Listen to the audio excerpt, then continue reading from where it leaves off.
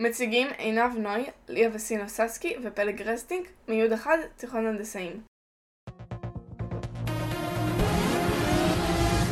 מה שקורה פעם. ערב טוב לכם, אני יוסף, ברוכים המקשבים. השנה היא 1895. נמצאים איתנו כאן היום הפקיד הצרפתי ז'אן ז'אק ומנהיג המושבה רחובות משה סמילנסקי. באנו לדון באדם חשוב שהשפיע מאוד על ההתפתחות הציונית. הוא אחד האנשים שסייעו רבות לבניין הבית הלאומי ופיתוח הטריטוריה הלאומית. אלמוט ג'יימס דה רוטשילד. ז'אן ז'אק, אתה מכיר את רוטשילד די טוב, הלא כך? כן, מכיר בהחלט, הוא חברי הטוב מאז הילדות.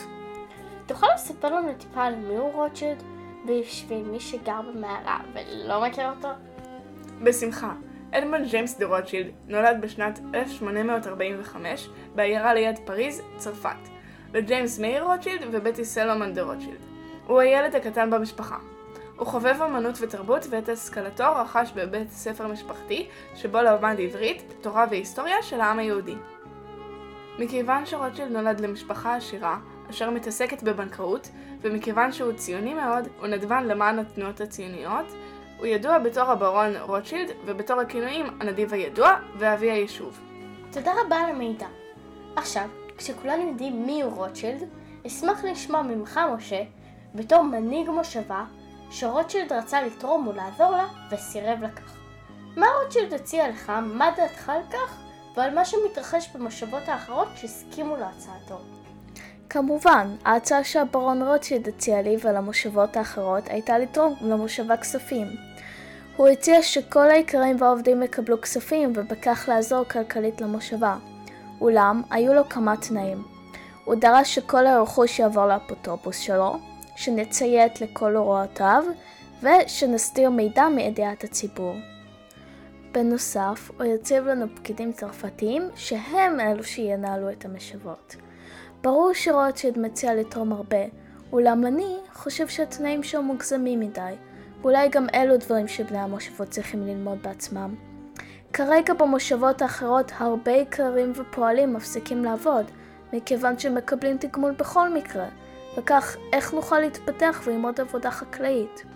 יתר על כך, הפקידים הצרפתיים במושבות האחרות מביאים את התרבות הצרפתית שלהם לארץ ומשפיעים על התושבים.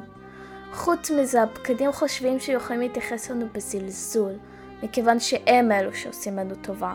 נורא גסי רוח. זוהי הסיבה שאנחנו צריכים להיות תלויים אך ורק בעצמנו.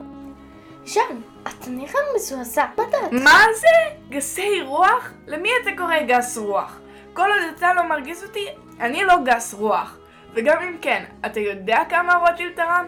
כ-40 מיליון פרנק צרפתי. כמה יקבים ומפעלים הקים עבורכם? כמה שטחים רכש? המון. ולגבי מה שאמרת, רוטשילד רוצה לפתח את התרבות הציונית, ולא את הצרפתית. הוא עושה המון עבורכם. למה שהוא יתרום כל כך הרבה מבלי רצון לעזור לתרבות היהודית? אם הוא היה רוצה להפיץ את התרבות הצרפתית, הוא היה עושה את זה במקומות אחרים, בפחות השקעה וכסף. ברור שרוטשילד עושה הרבה ורוצה לפתח את הציונות, אבל הפקידים הם אלה שמפצים את התרבות הצרפתית ולא רוטשילד, ואיתם בסופו של דבר אנחנו מתקשרים. ומה הבעיה בקצת קרוסונים? חוץ מזה, יש סיבה שאתם מקשיבים לתרבות הצרפתית, זה לא שאנחנו כופים אותה עליכם. יוסף, מה דעתך על העניין, ובכלל על רוטשילד?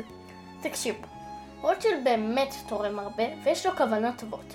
אמנם אני חושב שהדרך פעולה שלו שגויה, כי באמת אין לו שליטה מוחלטת על מה שהפקידים עושים, ולכן זו לא הפעולה הכי טובה. וגם, הטיעון של משה לגבי חוסר העבודה של העיקרים והפועלים בעקבות התרומות מאוד משכנעת. אבל אולי זה הדבר הכי טוב שהוא יכול לעשות. הרי הוא לא יכול לשלוט בעצמם בכל המושבות, או להפקיר את המושבות עם כסף ללא שליטה מה הם עושים איתו. ודרך אגב, קרוסונים זה אחלה. תודה רבה למי ששרד עד כה, וערב טוב. מקווה שנהנתם. מה שקורה פעם. מגישים עינב נוי, ליה וסינו ססקי ופלג רזניק.